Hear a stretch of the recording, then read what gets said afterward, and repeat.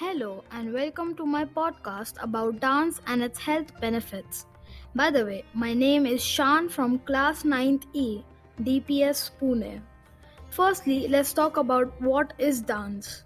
Dance is performing art form consisting of purposefully selected sequences of human movement. Dance is famous around the globe, like for example India. India has 8 classical dance forms that are Bharatnatyam, Kathak, Kuchipudi, Odissi, Kathakali, Satriya, Manipuri, and Mohiniyattam, and many more. Now, about dance health benefits. Dance can improve flexibility of your body.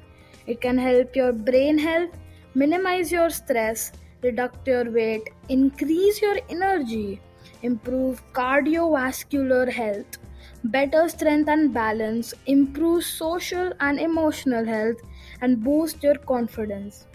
These were just some examples, and they show why dancing is highly recommended. I hope you liked and thought that the podcast was informative. This is Shan signing out.